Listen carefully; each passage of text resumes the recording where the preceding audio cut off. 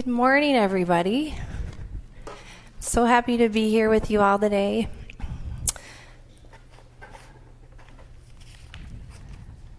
So if you're new and joining us today for the first time, we have been looking through the book of Acts over probably much since June.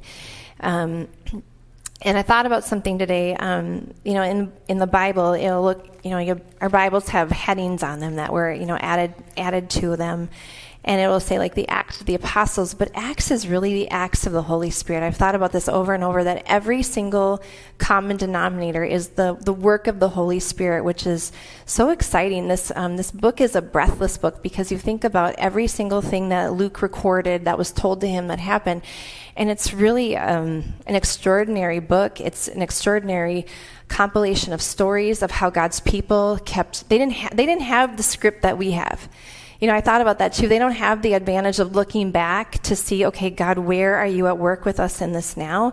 They were just doing it and following the Holy Spirit. It was a lot of like making it up as they went along, but it was really because they were following the Holy Spirit. They weren't just doing it on their own. They had someone to follow, and it was the Trinity, the Father, Son, and the Holy Spirit. And I get so excited every week thinking about how we get to look back. And I appreciated talking with one of you last week of just how do we apply this to real life now? Where is God at work now in our stories, just as he was work in their stories, and we join him in that work. So today we're in the story of Philip the evangelist. We're going backwards. I know we've kind of been all over the book of Acts, but this week it is Philip the evangelist. And a few things as we begin this morning. First of all, Tony, if you can bring up that first slide. I found some good old pictures. So we're going to be talking about Philip and the Ethiopian eunuch. That one, yep. There's some beautiful paintings and all that kind of display what was going on and what people were imagining what had happened after the fact when they painted. But here are some highlights. First of all, as we've been talking about the book of Acts, first of all, the followers of Christ, they preached the word of God wherever they went. The first thing they shared about was Jesus. Secondly, there were physical signs of healing and deliverance that followed where they went.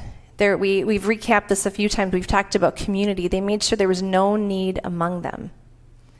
And joy followed. The gospel spread like wildfire. And one thing to also be thinking about as you read and hear is that joy is a prevalent mark of salvation and forgiveness. Those are some themes. So today we join up with Philip in Samaria.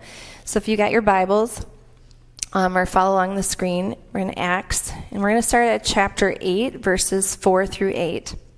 Philip is one of those people that when I'm in heaven, I hope... there's going to be so many people to meet, but we're going to have all eternity, so I bet it's going to happen. I'm going to get to run into Philip. But Philip was just such a courageous guy, and he had been with Jesus, and he has just a really important part to play in the development of the early church, and he had a heart for other people. I thought about the connection with Amber coming this morning, which is such a treat, because I thought about this. I've known Amber for a really long time, and just to see how Amber started, Amber's journey of starting with YWAM, and going through YWAM and where God has taken you. And I think about, I don't think you've had a Philip moment where like God just yoinked you and whoop, and then whoop, you're somewhere else, but you've been obediently following him and you've paid attention. So I think there's some really fun connecting points to our missions moment that we had today. Anyway, chapter 8, 4 through 8, Philip in Samaria says that those who've been scattered preached the word wherever they went. Philip went down to a city in Samaria, and he proclaimed the Messiah there. Now, pause there for a second. And think back to, if you know your Bibles, in the book of John, Jesus meets a woman in Samaria. Remember the woman, the Samaritan woman at the well, and Jesus asks her for water, and they have this like back and forth conversation. She's like, why are you talking to me? First of all, I'm a woman. Second of all, I'm the Samaritan. But then remember, if you know this story, Jesus told her, like, you've had lots of husbands, lady, and all these things about her, and she was just amazed. And then she goes back and she tells everybody, I've met the Messiah. And then she brings everybody to meet him, and everybody's lives are changed encountering Jesus. So this is important to think about, that Philip went down to a city in Samaria and he proclaimed the Messiah there. He got to tell the rest of the story about Jesus. And I bet it was people that had heard about him because of this woman. And so that's that cool connection point that he got to say, hey, remember that guy that came and he told this lady about all of her life, and then you met him and you listened to him for several days. Well, this is what happened to him. And he got to say, this is who the Messiah is, and you already got to meet him. So it says, when the crowds heard Philip and saw all the signs he performed, they all paid close attention to what he said. For with shrieks impure spirits came out of many, and many who were paralyzed or lame were healed. So there was great joy in that city. Then we're going to skip ahead to verse 26. We're going to skip over the story about Simon in this story, and we're going to go to 26. So this is where we pick up with Philip. Now an angel of the Lord said to Philip, go south to the road, the desert road, that goes down from Jerusalem to Gaza. Now, this was a major highway. It's really interesting because the commentary points out that this was about noon. It would have been really hot. It probably didn't make any sense because Philip had been in Samaria. He had a thriving ministry happening. Obviously, God was using him. But in verse 27, it just says, so he started out. And on his way, he met an Ethiopian eunuch, an important official in charge of the treasury of the Kandake, which means queen of the Ethiopians. And this man had gone to Jerusalem to worship. And on his way home, he's sitting in his chariot reading the book of Isaiah the prophet. And the Spirit told Philip, go to that chariot and stay near it. Now, if you pause for a second here, how many of you have been like walking along downtown Minneapolis and God has told you, go up to that car, stand near it? Anybody? Yeah, I was going to say, if I see a hand up, we got to talk later. So this is kind of one of those ones where I'm like, oh, this is kind of uncomfortable, Lord. I don't know if I'd want to do that. But Philip does. He runs up to the chariot. He hears the man reading out loud Isaiah the prophet, which is very common back then. They had scrolls. They didn't have like the punctuation and the reading, so they just read. And Philip just says to him, do you understand what you're reading? And the guy says, how can I, unless someone explains it to me? So he says, come on up here. So he invites Philip to come up in his carriage and sit with him. This is the passage of scripture the eunuch was reading. It's from Isaiah. He was led like a sheep to the slaughter, and as a lamb before its shearers is silent, so he did not open his mouth. In his humiliation he was deprived of justice. Who can speak of his descendants? For his life was taken from the earth. So he pauses, and the eunuch says to Philip, tell me, please, who is the prophet talking about, himself or someone else? Then Philip began with that very passage of scripture and told him the good news about Jesus. As they traveled along the road, they came to some water, and the eunuch said, look, here's water. What can stand in the way of my being baptized? And he gave orders to stop the chariot. Then both Philip and the eunuch went down in the water, and Philip baptized him. When they came up out of the water, the Spirit of the Lord suddenly took Philip away, and the eunuch did not see him again, but went on his way rejoicing. Philip, however, appeared at Azotus and traveled about preaching the gospel in all the towns until he reached Caesarea. So this is some really important things to think about. First of all, we're in the slide of this fun little picture. This reminded me of a Sunday school picture I had like when I was a kid. Philip was a follower of Jesus. He had been with Jesus. He showed his love. He lived radically in a culture that was hostile to them and told about who he is, Jesus' love, his forgiveness through the cross and his resurrection, and that he would return. He shared a message that was unlike any other that had ever been seen or heard. He took time to explain about Jesus. God worked in him and through him. He went where God led him, and he noticed people. So some things that as we pause there, that to think about, Christianity had no bounds at this point. Something really important that had happened in verse, at the chapter, beginning of chapter 8.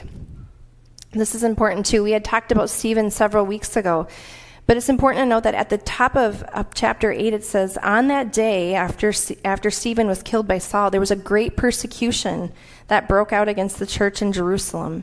And all except the apostles were scattered throughout Judea and Samaria. So that's why we know where Philip ended up. Godly men buried Stephen, they mourned for him, and then we have Saul beginning to destroy the church and putting people in prison. So we come to this story and we think about how there was no bounds because of a persecution, Christians were dispersed. which I think is an important point to note, that it wasn't their choice.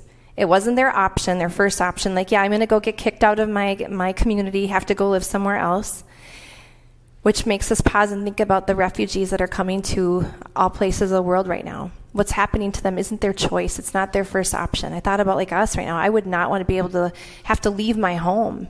We just have to stop and think about that. And this causes me to pause and wonder about our own circumstances currently. I feel like we've had kind of a scattering and dispersion of sorts with what's happened through COVID. We had a scattering of the church in a lot of ways. We were meeting through Zoom, through Facebook, through YouTube, all that, and we weren't here in the ways that normally we're gathered. I think there's a lot of people who are like, what happened to them? I haven't seen a lot of people in a long time.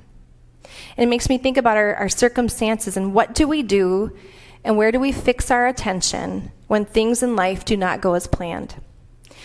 We go back to the early followers of Jesus, known as followers of the way, and we know that they were completely dependent on the Holy Spirit, which gives me so much courage and excitement to think that we right here are just as dependent on the Holy Spirit as they were then.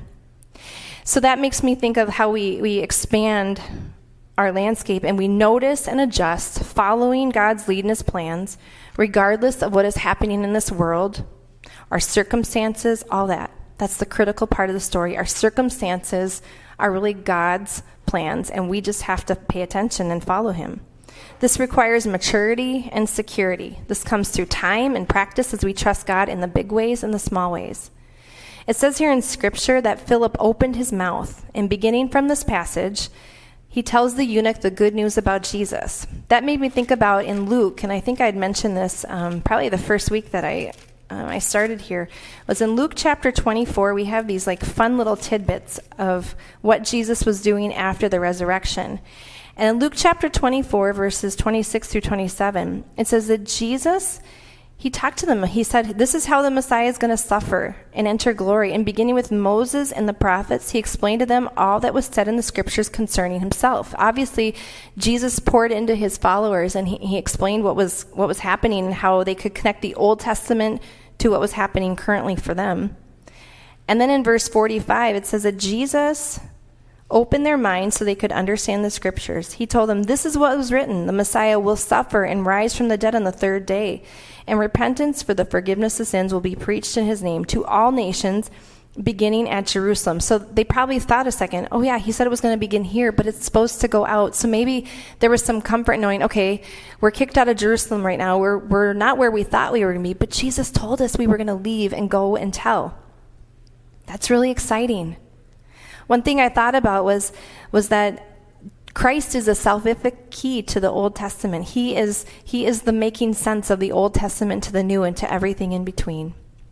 Philip might have simply expounded on Isaiah 53 because Jesus had told them what he knew, that Jesus fulfilled everything, that his life and death wasn't just a pointless end to a really good life, but that there was meaning to it and that he was the one that they'd been waiting for. He shows and tells the Ethiopian that Jesus, the righteous sufferer, was crucified. He rose again. He won victory over sin, death, and the devil. And now they can have forgiveness and can repent and have a new life. I love that when the carriage arrives at some water, the eunuch just says, there's water. What's stopping me from being baptized? One of Luke's great concerns that he talks about over and over, if you go back and maybe read Luke over this next maybe month, you'll notice that the obstacles of age, religious tradition, being old or young, race or ethnicity, physical condition, must not keep people from hearing, applying themselves to the gospel of salvation. And the eunuch is baptized right there and then as Philip is with him in the water. We don't know if it's by immersion. Was he dunked? Did he sprinkle? That doesn't matter. Some people get caught up on all that stuff. But the theological significance is that there was cleansing from sin and incorporation into fellowship, into identity of being a follower of Jesus Christ. And then all of a sudden, yoink, Philip is gone. The eunuch goes on his way rejoicing. I bet that eunuch was like, where did he go? I mean, this reminds me of Elijah. He was just taken up by God. And for Luke in us, and you think about this story, joy was the manifestation of a person's salvation, a whole new way of seeing and living life after the Holy Spirit is given to us, and we realize that new way of life.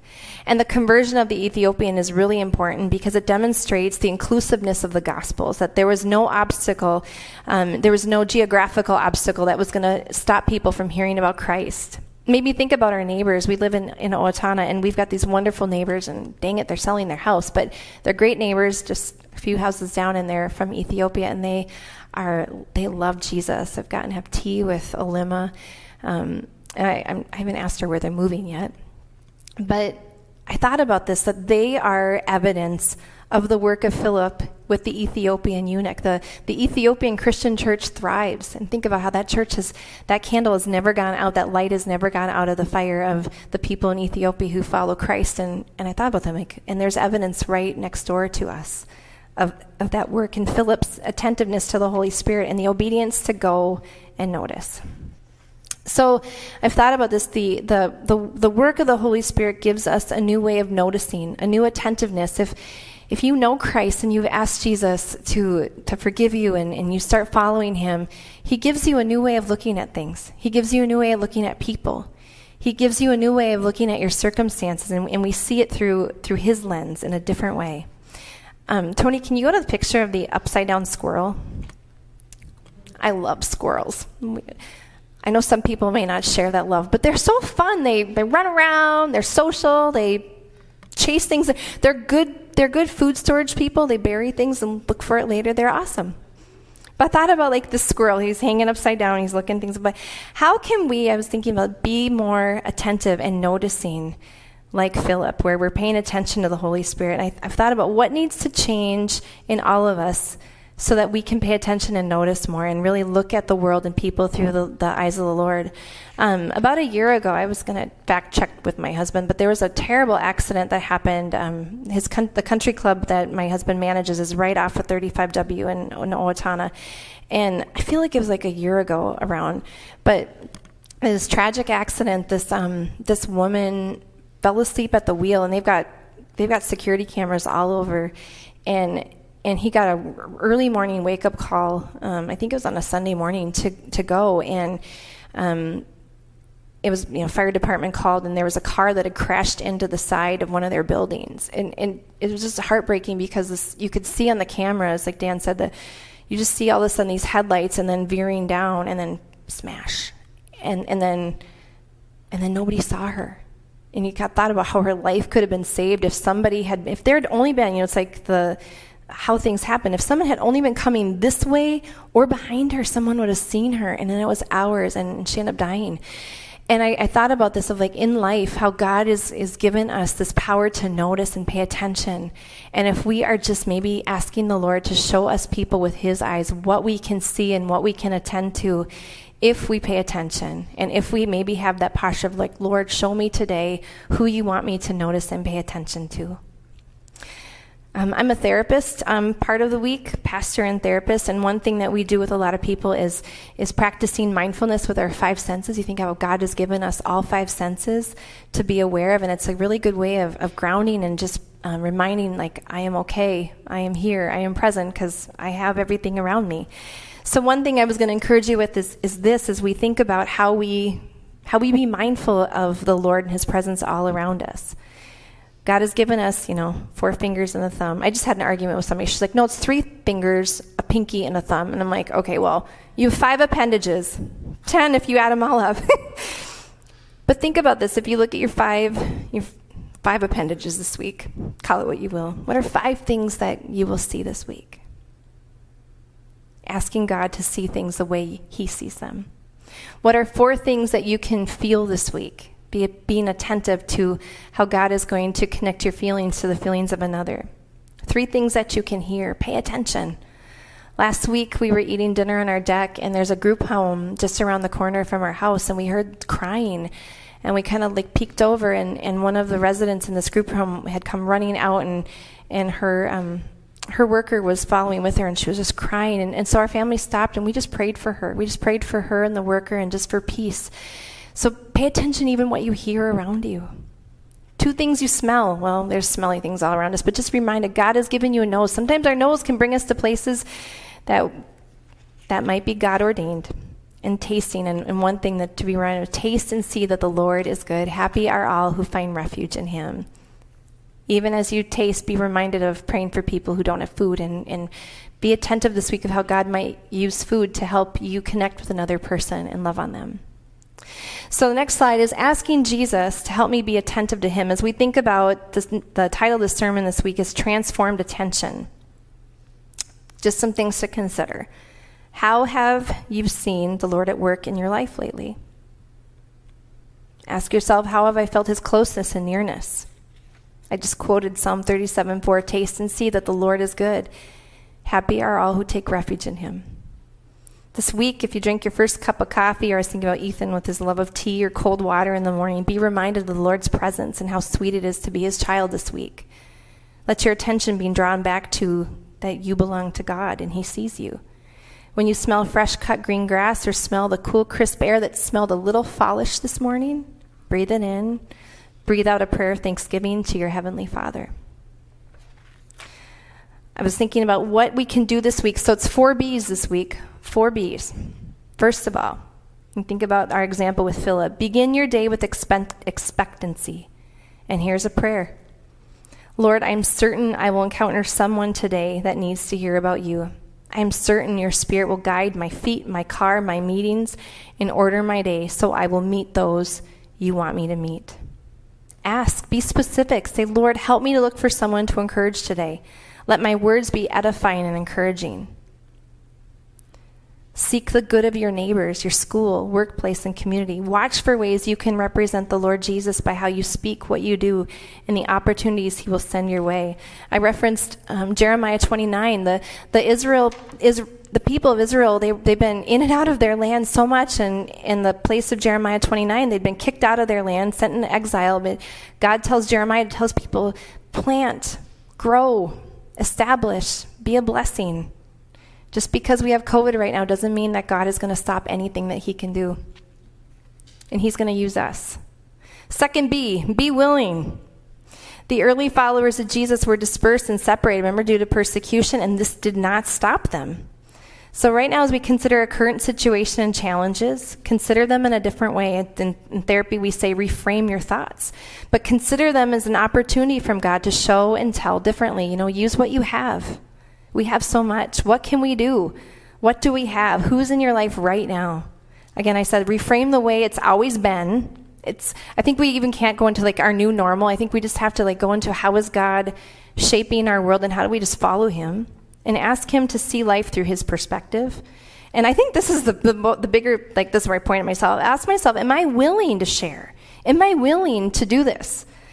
And if not, you need to talk to the Lord about that one. And he needs to reorient your thoughts and maybe what's stopping you? What's in the way? What's the barrier? Saying, how can I reach out in the small way that God is going to give me? How do I use the gifts that he's given me? We're not all called to be, sidewalk preachers or, I think God has given you all a gift to serve and to show and love people. Use what you have. Be you. Do you.